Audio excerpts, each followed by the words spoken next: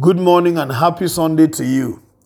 I welcome you to another time of engaging with the Word of God, and I pray that this Word will refresh your spirit, rebuild you, and position you for signs and wonders in the new week. In the name of Jesus. Amen. Our scripture is taken from Isaiah chapter 62 verse 4. No longer will they call you deserted or name your land desolate, but you will be called Hephzibah, and your land Beulah. For the Lord will take delight in you, and your land will be married. God, speaking through Isaiah, declares a brand new season for Israel, a time he calls a moment of his favor for them. He was talking prophetically about the coming of the Messiah. That is the very time that you and I are today. When Isaiah spoke, it was many, many years before. He himself who spoke it did not see it happen.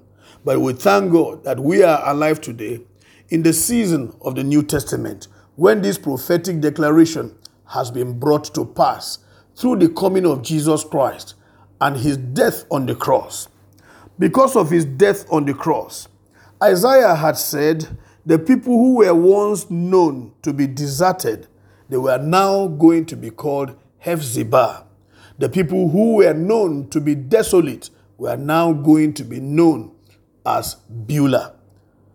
Hephzibah means the Lord's delight.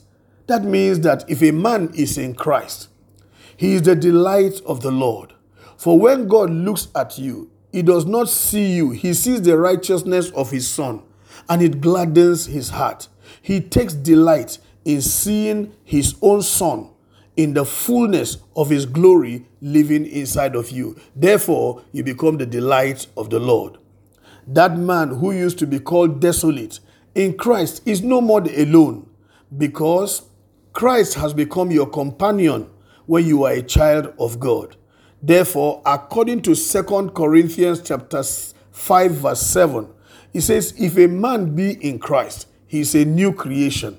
Everything has become new and the old has gone. That is what Christ does. He takes away the bad name you bore before. He takes away the unfortunate situation you suffered before. He takes away the curse that you were under before and gives you a brand new name, which the mouth of the Lord does name. And whatever God calls you, that's who you are.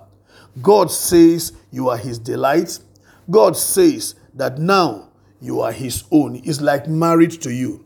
Yes, the word of God says, Christ in us, the hope of glory. So if Christ is in your life, you are no more desolate. You are now Beulah. You are carrying the glory of God wherever you go. Therefore, feel good. Carry your shoulders high and know very well that you are no more condemned. For in Christ, there is no more condemnation.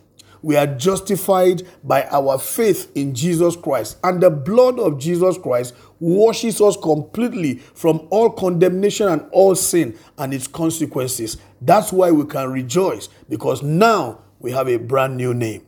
May the Lord grant you grace to live with this understanding that he takes delight in you and that you are married to him, so he can call you Beulah.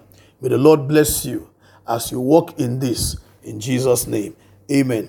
God bless you for the day. Enjoy the rest of it. My name is Amos Kunat, pastor, New Estate Baptist Church, Lagos.